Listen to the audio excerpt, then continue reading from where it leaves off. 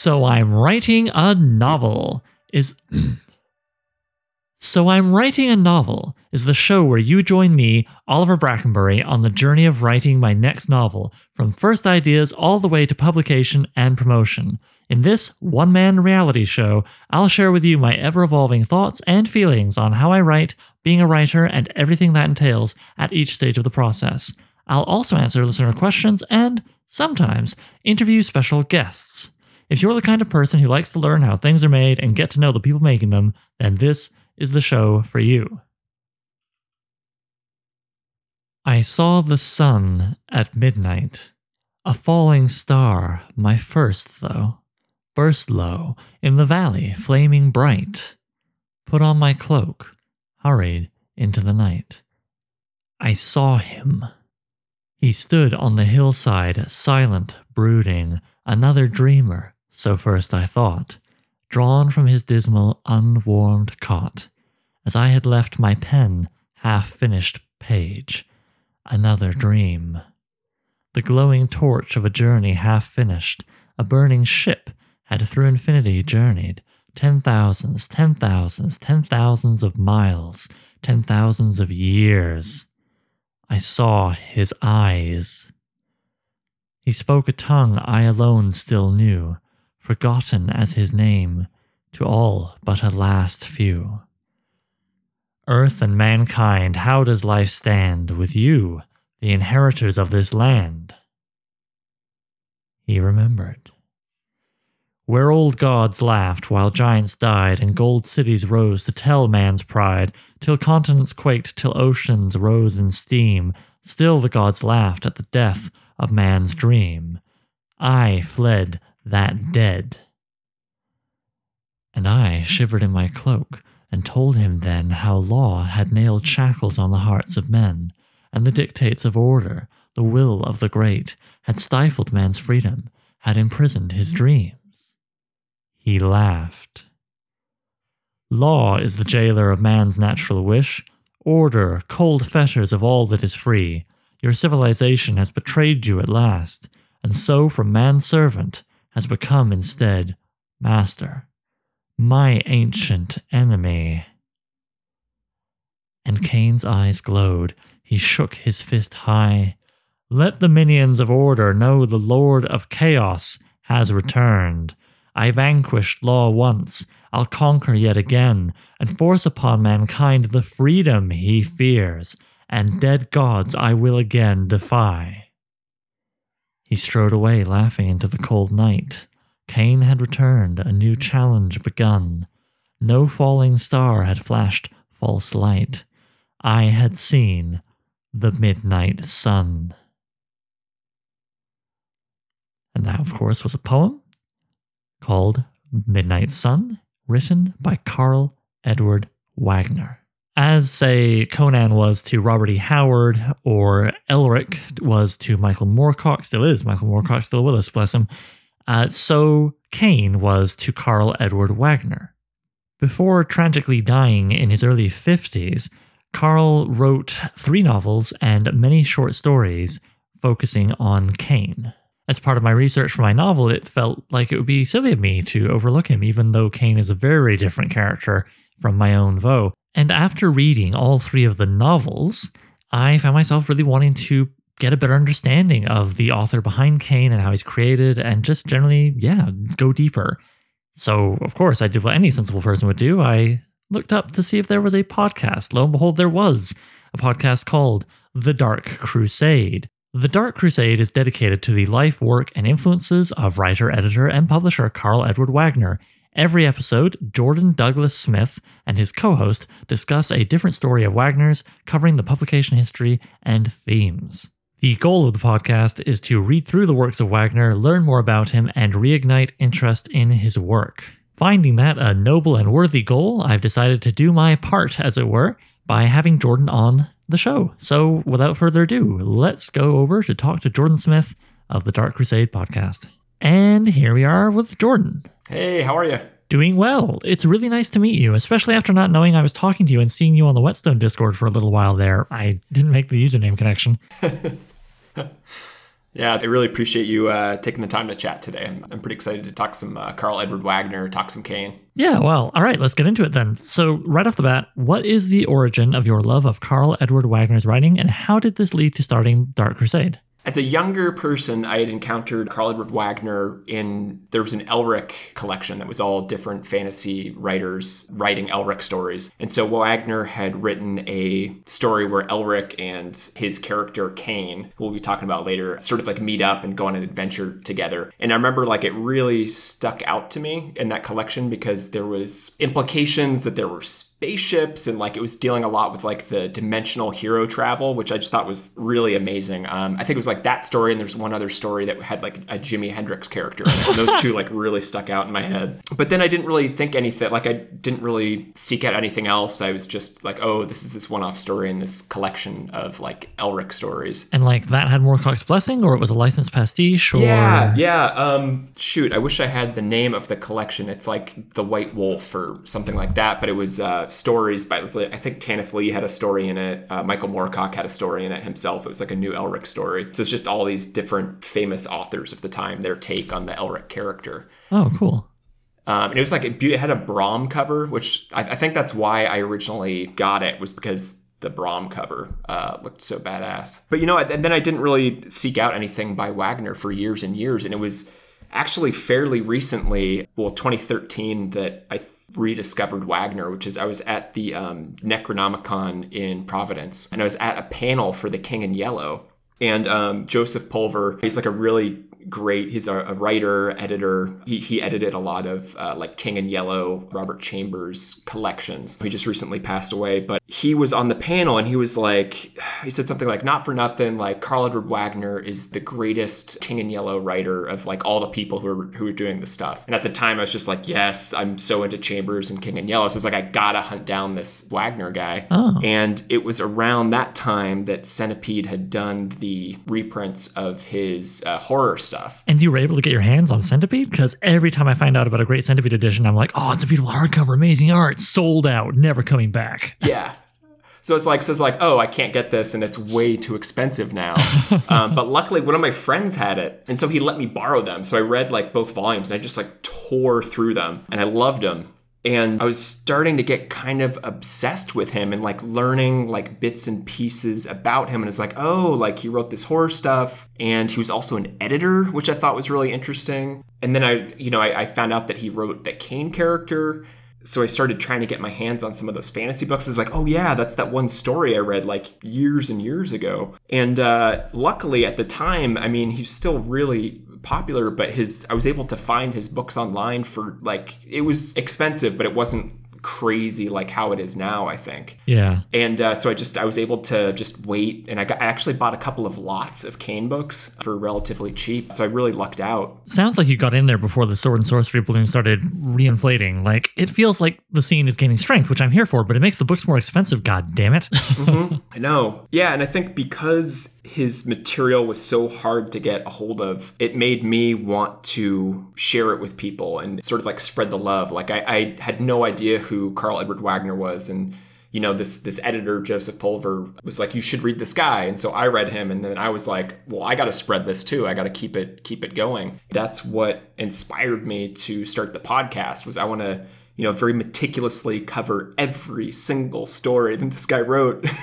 and try to do as much research as I could about the time he was writing in, original publications, where you could find it. And then I just started doing more research, and I was able to, look at his papers and learn a little bit more about him as a person. And I just started like falling sort of like more and more in love with the writer. And I was finding that the thing that I think is the most interesting is that he, as an editor, was a super champion of writers that's work was being lost. He would republish them to keep them alive. And then at the same time, he edited the year's best horror, and he would read everything. There's even an instance where he read like a travel brochure for a French travel company that had a horror story in it. And that's one of the stories that he picked for that year's best horror. So he was just like a champion of the writer and good stuff. And so it's like, this guy, that's not fair if he's been such a champion for other writers to himself be lost. And so, yeah, I just wanted to spread the word of Wagner. Well, what's more endearing than a writer who loves writers? Yeah. Not all of them do.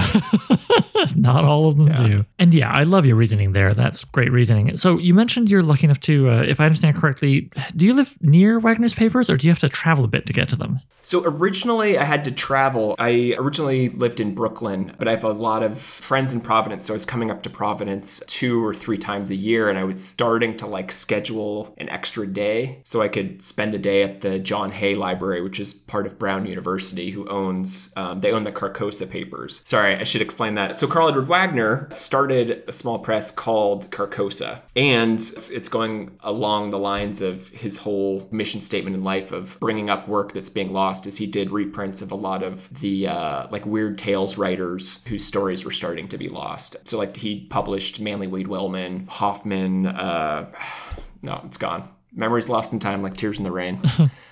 Well, that's okay, man. Listen, if you remember later, email them to me and I'll put them in the show.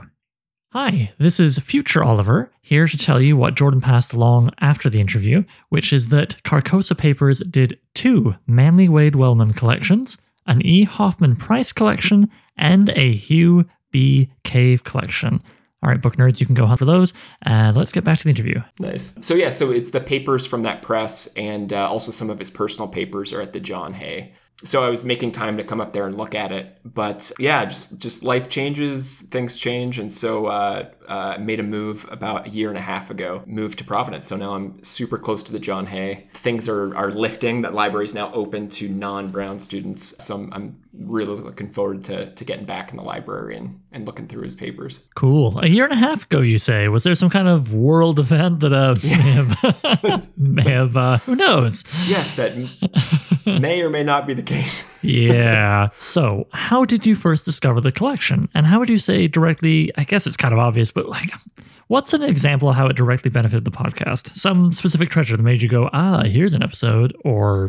Well, I was doing research for a job that I had, and I was just talking about how much I love the research. I did a little bit of research for Hippocampus Press, and they do like Lovecraftian fiction, Lovecraftian nonfiction. And so I was explaining to my friend who lives in Providence, like, yeah, I'm loving this. This is so cool. And he's like, yeah, you like Wagner. Well, we have the Wagner papers up at Brown. So that's how I discovered they were there. But I think one of the really, really cool things that I saw in the collection, which I was able to bring to one of my podcast episodes, was the original high school notebook that Karl Edward Wagner wrote, Bloodstone, is there. So I got to pick it up, hold it, look at it. And for people who aren't familiar with the Cain character, that is his fantasy character that's very loosely based on Cain from the Cain and Abel story from the Old Testament. And it's really cool because I feel like there was a lot of sort of mystery, and I felt like there's a lot of rumors about what exactly it was and how much was there. And so it was cool to see actually what it is. You can see the beginnings of the story that becomes Bloodstone later. But it's really short. It's an introduction and part of a first chapter. Oh, okay. Because I was reading his essay, Raising Cain, which I'm sure you know, but for the listener, that was his essay,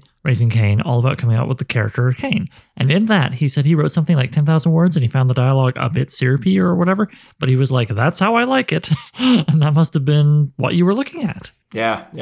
Huh. So he's mentioned in various interviews that he started writing the book when he was in high school and then finished it, and it turned into the book that was published. But it's one of those things where, it's just, that's how he tells the story. I think that he wrote this, introduction, first chapter, and then the rest of this notebook is empty. So it's left aside. So I'm sure he must have picked up a different notebook at some point and written some more, maybe tossed that, and then years later picked up the story again where he had left off and finished it. That's kind of my theory. I don't have anything to prove it, but the fact that this text of Bloodstone is very short, yeah, it's really neat to see.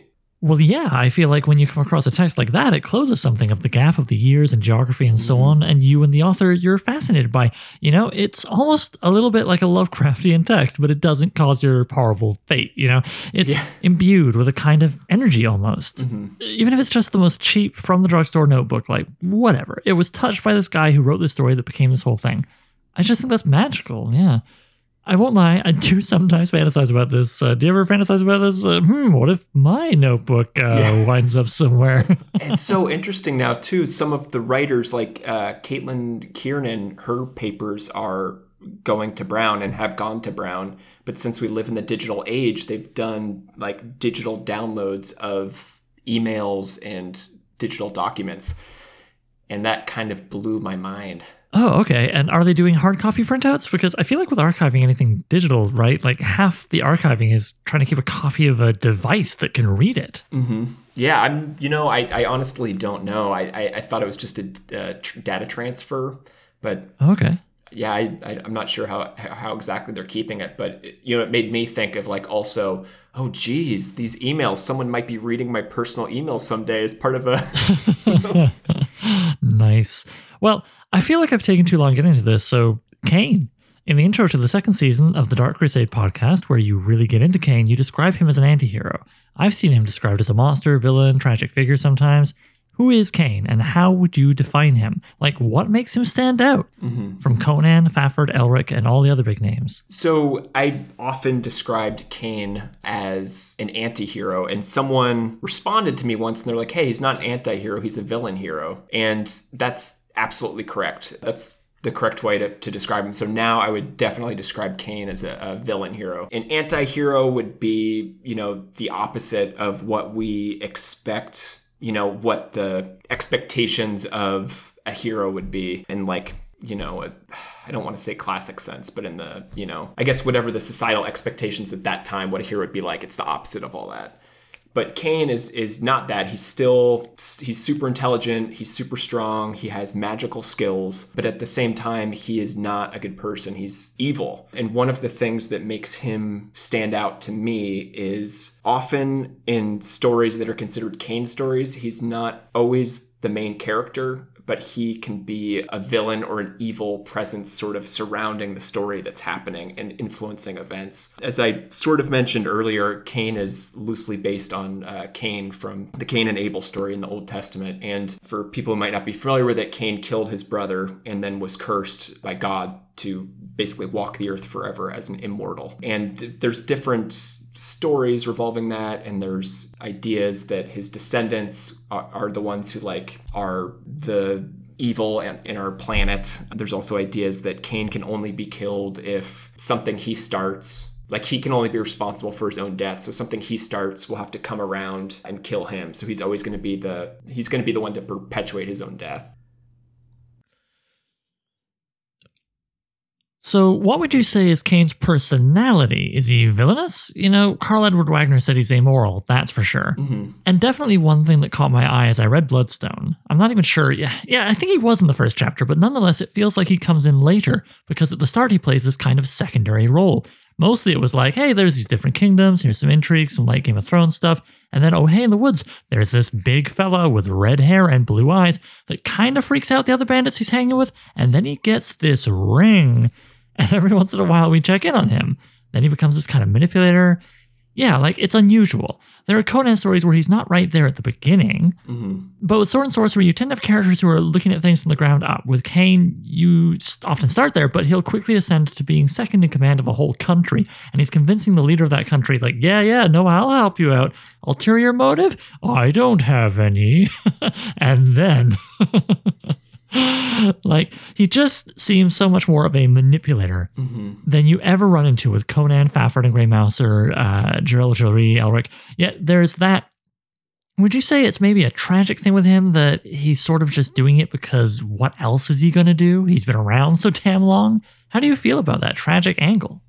Yeah, the huge tragedy of the story of Cain is immortality. And how does immortality change a person? Because you end up no longer being human yourself. There's the idea of the mark of Cain. It's the mark of Cain will let people know who Cain is. That's the biblical idea. And I think that Karl Edward Wagner plays with that idea a little bit with the icy blue eyes that Cain has. And he talks about, as you mentioned, that people are put off by his stare. And what I've always thought of those passages is that the way that an immortal would look at a human is so different from the way that humans would look at each other, so people can just tell that they're being examined as animals and not as fellow humans. So I've kind of interpreted that as the mark of Cain in Wagner's books. And you see that he brings this up multiple times. There's several of the Cain stories that have to do with the fact that Cain can never really know love. It's hard for him to connect to people. And he's messing with kingdoms. And it's because he's bored sometimes, and sometimes I think that there's a little bit of playing with the idea that Cain has to be the cause of his own destruction and that he's trying to sort of start fights to end his own life a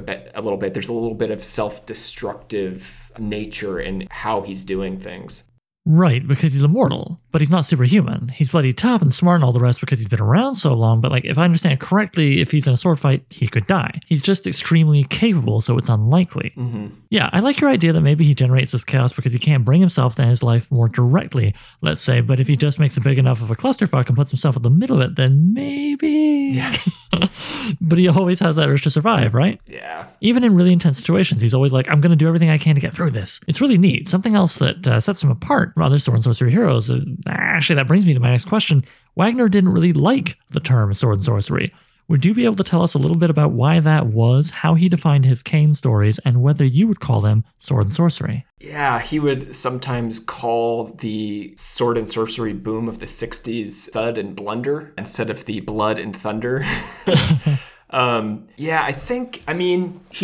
My impression of him, he's a bit of a contrarian, and he didn't like the masses. The masses tend to be into the lowest common denominator things sometimes, And so publishers are just churning out all this stuff. One of the things he makes fun of is the fact that, for lack of a better word, gentlemen's magazines were starting to publish fantasy because they thought they could make a buck off of it. Wasn't his first story published that way? His first, yeah. Yeah. His first novel was published by, I think it was Powell was the publisher. Kind of gives me a Kilgore Trout vibe, Kurt Vonnegut's alter ego? Yeah. Great ideas, terrible stories, all published in the middle of porno magazines as filler, which is such an odd thing to contemplate in this digital age. But yeah, please go on. Yeah, and he was pissed when they published it because they butchered it. They edited out thousands and thousands of words. They changed things around. So he definitely had a low amount of respect for a lot of the publishers that were just churning out this stuff for people to buy. So I think that's partially why he was not so much into the sword and sorcery, was that connection that you have with this mass-produced, not as thought-out stuff. He also, from what I've read from interviews of his, and a good friend of his, a friend of his from high school, John Mayer, has said, is that he didn't really read too much fantasy growing up. And a lot of the stuff he read was Gothic works, Gothic horror. And he considered Cain like a Gothic type character, which I 100% agree with. I think you can see a lot of the markings of Gothic literature in his work. And so he, had this Gothic idea, but he was also, he's a guy of the 60s. He was a psychiatrist. He was a doctor. He was into expanding his horizons through psychotropic drugs. So he's kind of bringing this modern sensibility and mixing it with Gothic literature. And so he had the phrase that his works were not sword and sorcery, they were acid Gothic, which I love that term. Yeah, it's very evocative. Yeah. And yeah, the Gothic connection. Listener, you read one page and you'll be like, yes, I see what they're talking about. It's very, very rich and thick in there. In particular, I'm thinking of the introduction of Cain, which, as I say, is not always in the first chapter. In the third novel of his I've read, Darkness Weaves, where he's living in one of many, many, many cave, multiple grave things on the side of a cliff, and just the lightning. Oh my God, yeah. Yeah, that is the most Gothic entrance. And that's another thing that I love is it's just badass. It's like, I live in this basically cemetery carved into the side of the mountain because... Yeah, it's a good place to hide from his enemies, and it'll freak out anybody he deigns to have visit him. It really puts things on his terms when he has a guest brought up to him at the beginning of that novel. So, actually, to come back to the prose side of things, Wagner did say about those 10,000 words at the start of that notebook. My quote here is, "The prose was a bit heavy, but I liked it that way." Yeah. How would you describe, we're talking a bit about the Gothic element here. Mm-hmm. How would you describe Wagner's prose, his voice, when he's writing Cain? I would describe some of it is poetic. I think there's a lot of interludes in the Kane work about his musings. So there's a lot of sort of philosophical musings in his work. I find his prose like pretty straightforward. I think he was a pretty straightforward storyteller in the way that he wrote. And his dialogue, I think, is something to mention because he got dinged for it a lot at the time that he was writing. And some people ding him for it now was he used modern language.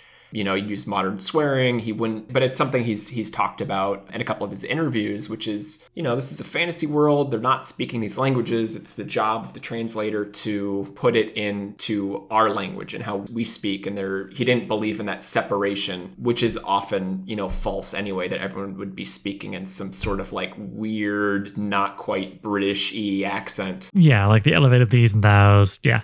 Yeah. So that's something interesting too. There's a little bit of humor every once in a while. I think Wagner was also a bit of a trickster, so sometimes he'll mention modern things in his Kane writing. He'll have like lyrics to different like songs and albums that he was into. There's like a really infamous description in the beginning of Bloodstone where he's describing like all the creatures in the plants and stuff, and it's like a reference to one of the earlier Pink Floyd songs, which I'm blanking on the name of the song right now, but yeah, I'll have to send you the exact quote and what song it is to link up. Future Oliver here, back again to read you what Jordan sent me about the whole Pink Floyd connection. Here's what he said. Quote, several species of small furry animals gathered together in a cave and grooving with a pict, often referred to as several species of small furry animals, ... is on the 1969 Pink Floyd album, Ummagumma. Bloodstone on the first page, second paragraph of the prologue reads, several species of small furry animals pick their way through caves and grooves in the moss-hung debris of fallen branches and cast-off leaves of many seasons. Coincidence? Jordan says. I think not. Okay, back to the present. So there's like little fun modern things placed in there. Yeah, I enjoyed that while reading it, though this does create kind of a curious effect when reading it now, right? Because it's not that he layers it heavy with, oh no, it's the fuzz when cops show up or something, like it's not that obvious, but there was the odd line of dialogue where I was like, yes, this modern 1977 dialogue now reads a little different to me in 2021. Yeah. And it's kind of like this extra layer of remove, which is someone who's reading this to study this stuff, I find it very interesting and entertaining, but I wonder how jarring it would be. Like, imagine watching a movie, a Western set in the 1860s, but everybody talks like gangsters from the 1920s. Yeah, it just adds that extra layer of, okay, all right, yep. I mean, don't get me wrong, it doesn't get in the way of enjoying the stories, but it is a curious thing. Yeah. And it makes me wonder if he wasn't born a few decades too early because, like, Joe Abercrombie, I believe, with his very popular books, has his characters, like, I just finished his first Law trilogy. Why am I saying I believe? I know. He has his characters speak in a fairly modern fashion. None of them, actually now I think about it, some of them might say motherfucker and things like that. Now that I think about it. I think so. I think you're right. Yeah. So it's just this kind of thing of, if he'd been published now, he wouldn't have been dinged for it. It would have been like, ooh, how contemporary, how daring, how grimdark. But that's another genre and another story. But yeah, so it's an interesting mix of, as you say, the poetic and the gothic, which would have been old then, and then him putting his contemporary dialogue in, which now reads differently. Pink Floyd not really being a contemporary reference anymore, but still would have been very cool and hip then. Yeah, I think he's got a really unique voice. It really stands out from Moorcock and the rest. Although one thing, and I'd be curious to hear if you agree with me on this thing of occasionally having Kane just musing darkly and philosophically, taking a break from his messianians, just being like, what's his inner dialogue right now? Would you agree it's something he didn't take? He learned from your influences from Howard, right? Because it seems a common trick in a lot of Howard's better stories where you'll have this break right before the climax of the story, the big action, where Conan will be like, yes. He'll ruminate in a similar fashion. Mm-hmm. Does that feel like a connection to you? Yeah, it does. I'm curious if it's something he got from Howard or if it's something that he understood structurally. Because you see that in action movies too. They always have like that moment of arming up, like putting up the barricades, loading the weapons, whatever it is. I think it's a structural thing that works really well for action things, especially in the Kane novels, where they usually end in a large like set piece battle. So I'm really curious. I think it's interesting that you brought up Howard as well, because Wagner didn't grow up reading Howard. He was exposed to him a little bit later. So a lot of people will say oh no, he wasn't influenced by him at all. And I totally disagree with that. I think that Wagner was definitely influenced by Howard. So I'm also not saying no way, it wasn't Howard. But maybe he came to it later in life because he wrote that pastiche or two, didn't he? Yeah, he wrote The Road to Kings, and then he also had a second one, Day of the Lion, which he never actually wrote. The papers he has on that it's at John Hay, so that's sort of the next thing that I want to go and look at. Cool. All right. Because he also wrote the Bran Mak Morn novel, Legion. Right. Bran Mak Morn being one of Robert E. Howard's other big characters, who was a Pictish king of the doomed Picts as the Romans were slowly working their way through them. Yeah. Right. So he had that exposure, and then he also edited 3 volumes of Conan stories, and he was one of the first editors to say, I want to publish these how Howard originally wrote them. I'm going to take out all of the stuff that was added. I'm going to put back in all of the stuff that was cut. So he valued Howard and Howard's original writing. So to me, it doesn't matter whether or not he read Howard as a kid. He was definitely reading him throughout the rest of his life and had an appreciation of his work. And I think in some of the larger battles, like Dark Crusade, the large battle about halfway through that, really reminds me of some of the large battles in the Conan books, even with the fact that one of the character ends up crawling through the mud and the reeds, which I feel happens in multiple Howard Conan stories. Yeah, I think at least one comes to mind. And yeah, I agree with what you say. So what if he came to Howard a little later in life? He certainly put his time and money and energy where his mouth was in terms of his dedication to the original prose, because he was also one of the many people who I think went a little further with it than some, who really didn't care for something I've talked about on the show a few times before, the attempt to string together all of Conan into one cohesive linear saga by Lynn Carter and L. Frank de Camp there. Yeah, he really criticized them and then did those collections you mentioned, which were much truer to the original text. And I think that's a much better thing to do when trying to preserve someone's work. Yeah.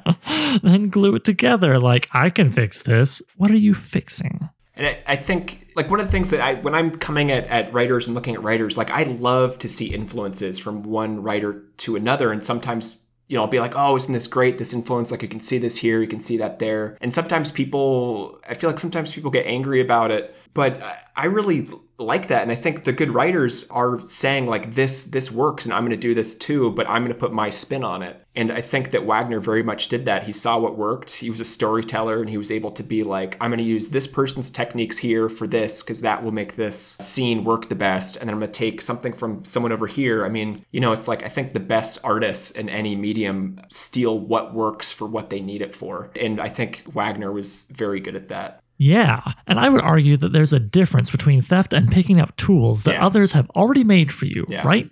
Obviously, I have a vested interest in this because here I am writing this sword and sorcery novel, and as we're recording this, I'm working on a section. I'll just own this up front. It's very Fritz Leiber, Fafhrd and Grey Mouser inspired. Yeah.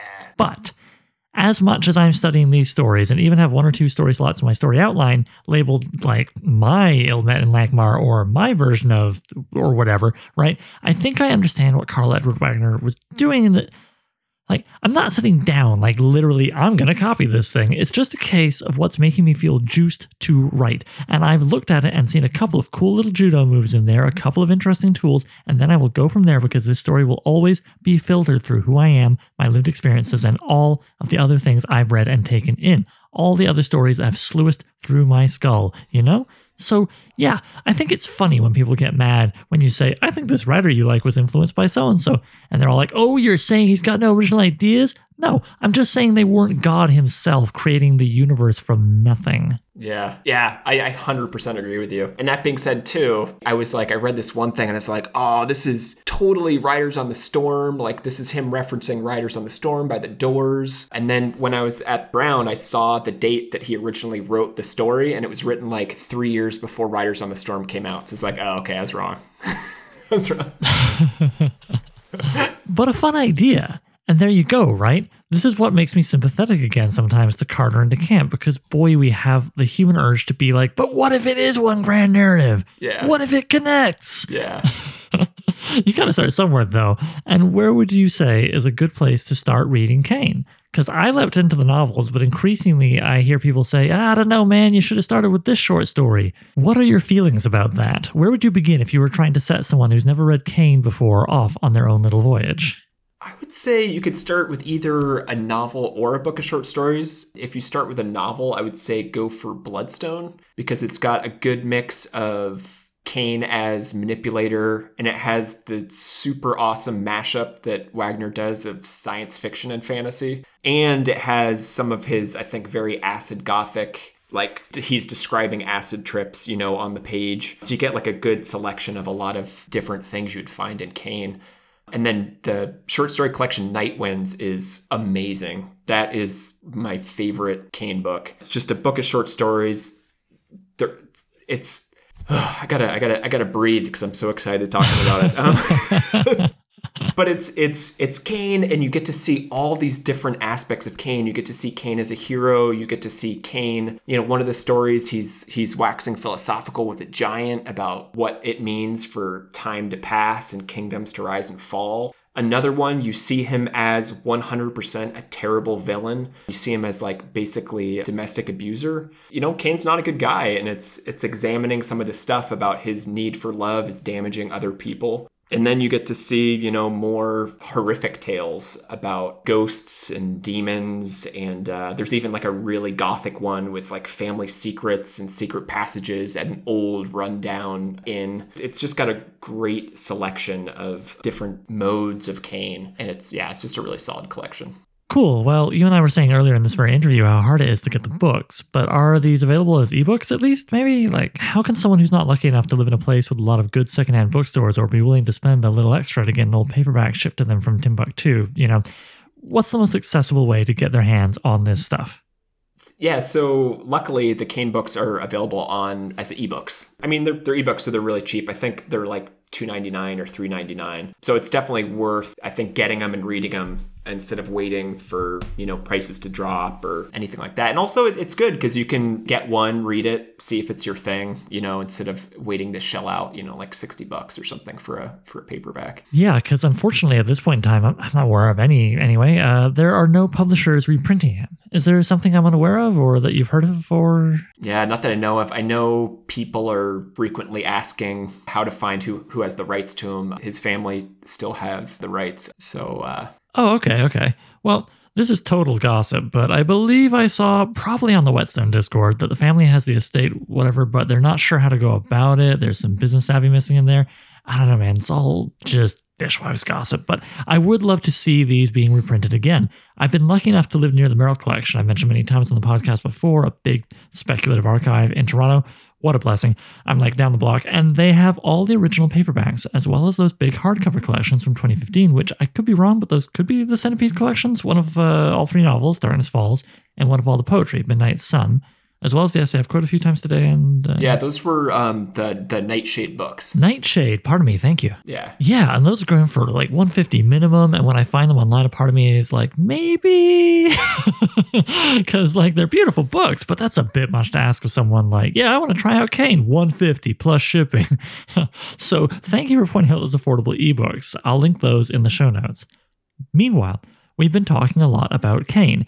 But Dark Crusade isn't just about Kane. It's also about Wagner's horror writing, which you mentioned a little bit before.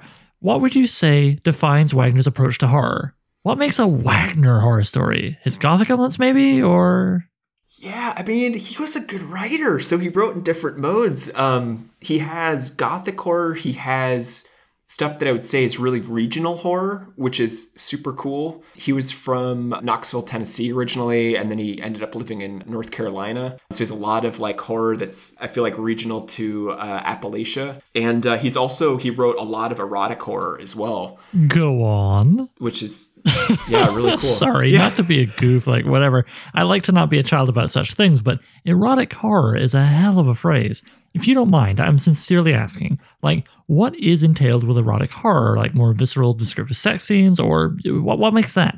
Yeah, it's more descriptive sex scenes. There's also, I think, a lot of power play is used in like the sexual roles that partners have with each other. Basically, some of the horror can be things just like linked through the desire for people. He has a really great one called Beyond Any Measure that's like sort of a vampire tale. It's sort of Carmilla-esque a little bit. Oh, cool. But yeah, so it's just adding more of the eroticism to power and attraction. I think it plays with the idea of sort of like love or like sex and death and how they're kind of intertwined. Okay, and he was pretty prolific with his horror writing, right? So what would be your recommendation for where new readers could start when checking out his horror stories?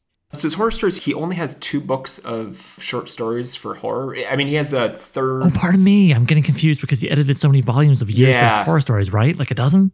Yeah, he did. I think he did Year's Best Horror 8 through 22. Oh, well, there you go. Yeah. I think my brain took that number and inflated how much horror writing he did. But it was basically the other side of the coin with him, right? Kane and horror was the majority of his stuff.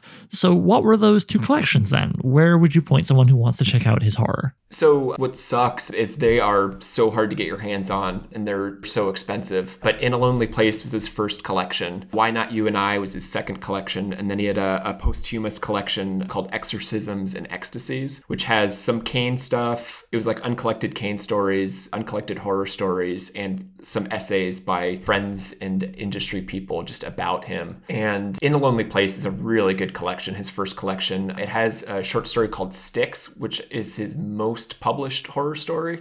And that's a really great one. I mean, that's where, a lot of people believe that that's where the Blair Witch Project got their stick witch things from. Right, and theoretically first season of True Detective, yeah? Yep. Yeah, so that's the most reprinted story of his, I believe. So that one's fairly easy to get your hands on. So that would be a good place to start to kind of get a feeling for his work. One of my personal favorite stories is called In a Lonely Place. And it's a married couple that aren't doing very well go on vacation to a cabin in the mountains in the Appalachian Range. And it's like one of those things where it's a sort of a modern, deeper riff or different type of riff on Oliver Onion's story, The Beckoning Fair one. Yeah, that's just a really great story. And that's been reprinted a couple of times. So if you can get your hands on that one. Okay, cool. And has any of this made it to the Gutenberg Project or elsewhere people can read it online? Not yet. Yeah, not yet. Aw, nuts. Okay. Maybe this is a dead end, and I'm just imagining something more exciting than what actually was. But do you feel Wagner's abandoned education in psychiatry had any effect on his writing? Feels like that kind of study might give you a leg up on, say, character motivations, and certainly his horror writing.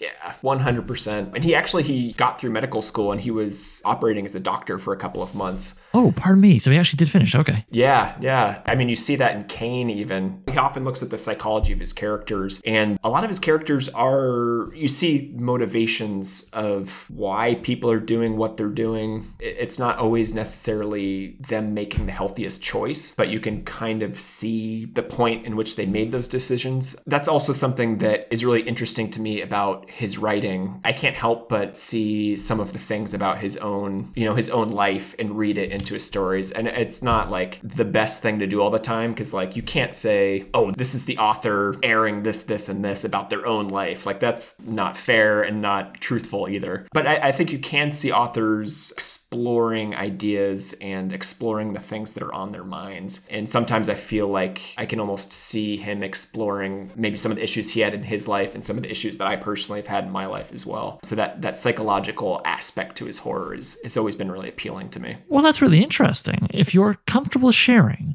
what is it you saw in yourself and your life that you saw maybe in his life and then in turn in the writing in this like 3-point connection here? Well, what would be an example of that? I think he talks about like very self-destructive in nature, that self-destructive bent where you'll put yourself in situations where you've endangered yourself. There's also like issues with unhealthy relationships and addiction. And so that's some things that I've definitely encountered in my life. And it really speaks to me in a pretty powerful way. Oh, yeah. Thanks for sharing that. So we're getting to the end here, and I will be rating your answer on the Brackenbury Shame-O-Meter. You will be judged harshly. Yes. And I want to encourage all listeners to point and laugh if your answer is insufficient. Now, I am talking to you primarily as a podcaster and scholar of Wagner's work, but I'm curious. I know you've done some playwriting. Have you done any prose writing? Publication doesn't have to be on the table, and if you just have your own journal that you've only filled the first few pages of or whatever that we're going to find under a glass case years from now, it's fine. What's been your experience? Yeah, so I started out as a playwright, and I've written a couple of plays in 1X. I kind of set it aside for a while, and I've been kind of creeping back into writing, and I've been sort of like, I kind of like eased into it by writing some Dark Souls fan fiction, if you know the Dark Souls video games. I know that whenever I visit my friend Tom, he makes me play the damn thing, and I can never beat the first guy, and then he shames me by making me watch him beat the first guy. Yeah, no. Aw. Get good, he says. Yeah, that's what you gotta do. So I kind of like did some writing exercises, writing about certain characters in that series. And I've been sort of playing with that and writing some more horror and trying to write a little bit of like, one of them is definitely like Solomon Kane influenced characters. But it's been really interesting because since so much of my experience was writing for the stage, I mean, it's just a whole other beast. Imagine writing a novel and taking away everything that's not dialogue. It's like, wow, like how do I write descriptions and how do I tell this story? And I don't need to explain as much in dialogue because you get to see descriptions and I have to provide those descriptions. And so that when I first sat down to start writing, I was like, wow, this is a lot of writing to get like from point 1 to point 1.3 in the story. It's a lot of words. I'm used to being able to have like, 2 pages of dialogue and I'm there. Oh man, yeah, I sympathize. The majority of my writing and writing education has been screenwriting, yeah. So, even though this is my third novel, I'll find myself thinking, right, people care about typos in these a lot more, And I'm not just doing a blueprint like so-and-so goes over there. Well, what can I say? It's been so nice talking with you here, and I'm really happy to see a face and a person here to go with the dude online who has the Noid as his avatar, which I love seeing the Noid. Yeah. If anybody wants to have some fun, Google why they retired the Noid. It's messed up. Oh, no. Oh, you don't know? I just assumed... No. Oh, well, that's going to be our cliffhanger. Why was the Noid retired? Did it involve something terrible in real life? But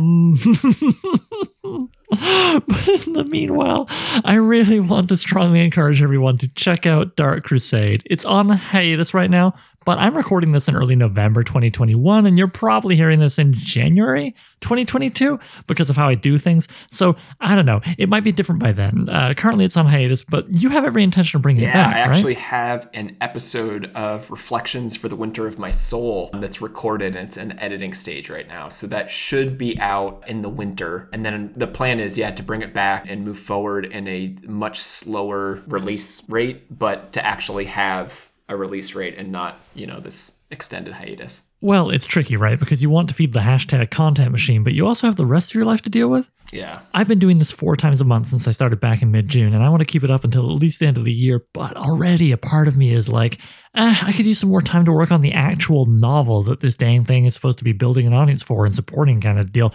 Maybe I should do it every other week for a while. Especially because I can't help myself, especially with interviews. I do like the white glove surgical level edit. I tried to take the advice of Hoy from the Appendix and Book Club podcast when I interviewed him. He encouraged me like, just leave some ums in, it's okay. And I was like, is it though? I tried to relax with his episode that went right back to my ways with the next one. So, there's also oneself you have to fight a little bit. But I think at the end of the day, one thing that's been important for me to remember, and I'm just saying this one creator to another, I'm not trying to instruct you, this is just my philosophy, and it took a while to get there. I did YouTube videos back in the day, and with those, I killed myself trying to keep to a schedule as if someone was going to yell at me or fire me from my YouTube show. People are basically fine if there's a delay. Only the most toxic jerk who's just looking for a reason to be a jerk will have anything to say. Meanwhile, it's free to subscribe to a YouTube channel. It's free to subscribe to a podcast. It costs nothing to maintain that subscription. You just have an extra thumbnail in your app or whatever you like to use. And so, again, I'd encourage listeners. I think Dark Crusade is great. I think Jordan has plenty of insightful things to say above and beyond what you've heard today. And Jordan, is there anything else? Like, do you have a Twitter account you'd like people to follow you on? Or do you have any other projects?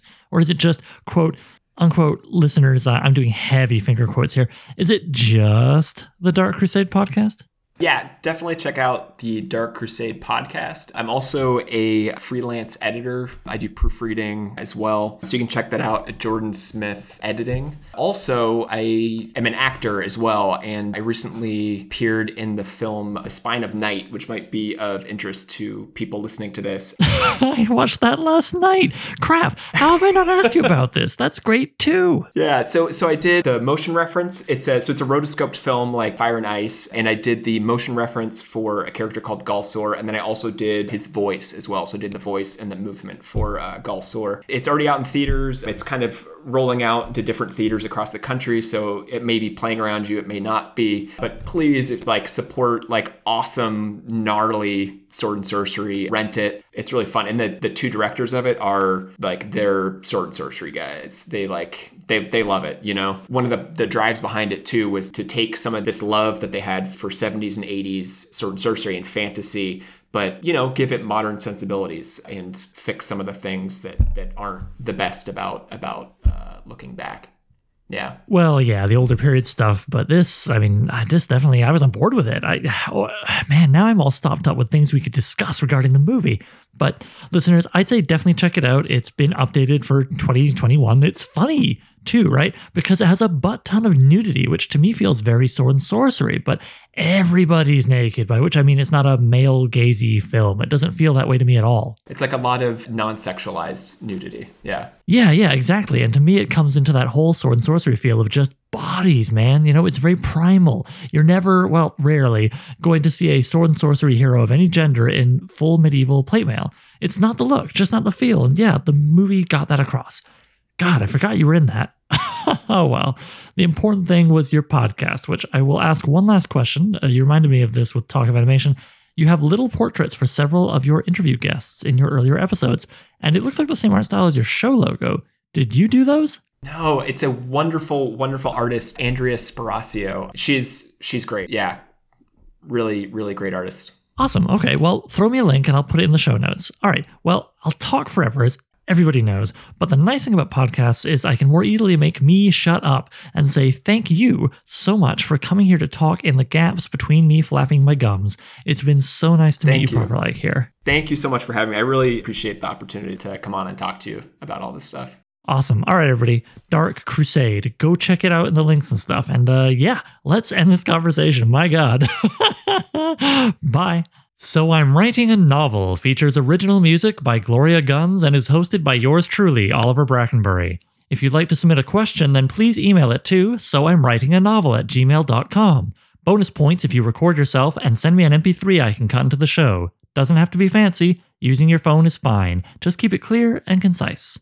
You can also holler at the show on Twitter. Look for @so_writing, @so_writing. Please consider sharing the show with anybody who might like it, leaving a review on iTunes, and checking out patreon.com/soimwritinganovel. Patrons get to be thanked in the final novel, listen to episodes of the podcast a week early, and even enjoy a bonus podcast called So I Wrote a Novel, where I read and comment on chapters of previous works, starting with my first novel, Junkyard Leopard. Thanks for hanging out with me and Jordan, and I'll see you soon.